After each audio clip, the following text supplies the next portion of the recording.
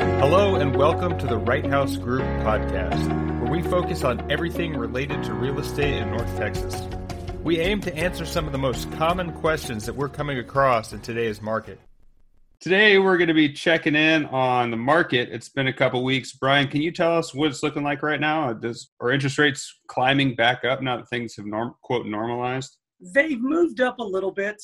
I think, again, the biggest thing about rates is that they're bouncy. So some days they'll move around a few times a day. Sometimes they'll go on a 3 or 4 day bad run, 3 or 4 day good run. So overall, they've stayed about the same. They maybe clicked up just a little bit, but it's nothing to be concerned about. We've got a lot of information through Fannie and Freddie and Housing Wire that our belief is interest rates are going to stay in the threes through the end of 2020 and maybe even longer to encourage people to buy, refinance, to get some good GDP going towards the end of the year. So while they may have moved a little, it's nothing to be concerned about. They're still historic lows, and the pace of the market is still pushing forward accordingly. Have you seen any backup on getting appraisals done or anything that you would need to close a loan, slow down, that people need to keep an eye out for? Yeah, that's really specific to the mortgage company's approach. Our branch in Fairway still takes the approach is that, purchases are going to come first always. They're time sensitive. People have contract dates, utilities, moving trucks, and all that.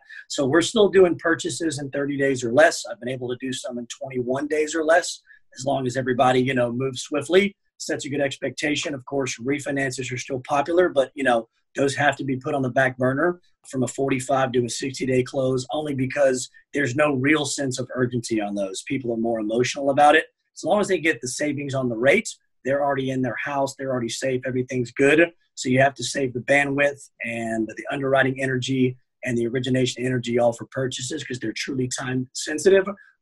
We still haven't had the issues doing 30 days or less for now. When I'm in the process of buying a house, how soon before I close can I lock in a rate?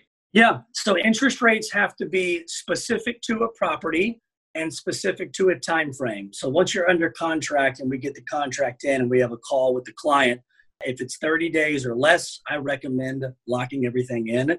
If it's more than 30, we have 2 options. We can watch the market and wait till we get inside 30 days, but we risk the rate moving up or down. Or you can elect to take a 45-day lock. You can lock all the way out to 60 days. The only thing is the further out the lock, the worse the interest rate because the bank has to hedge against the market change. So the further out you secure the funds, the riskier it is for the bank, and therefore they have to offset that with a little bit higher of a rate. That's all we have for today. If you have a question you would like us to discuss next time, please email us at info@righthousegroup.com. Today I've been chatting with Donald Wright of the Right House Group of Compass Real Estate and Brian McCauley. For all your mortgage needs or to connect with Brian, please visit dallasmortgagenews.com.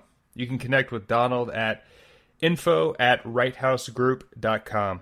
Until next time, I'm Andrew for Brian and Donald saying thank you for stopping by.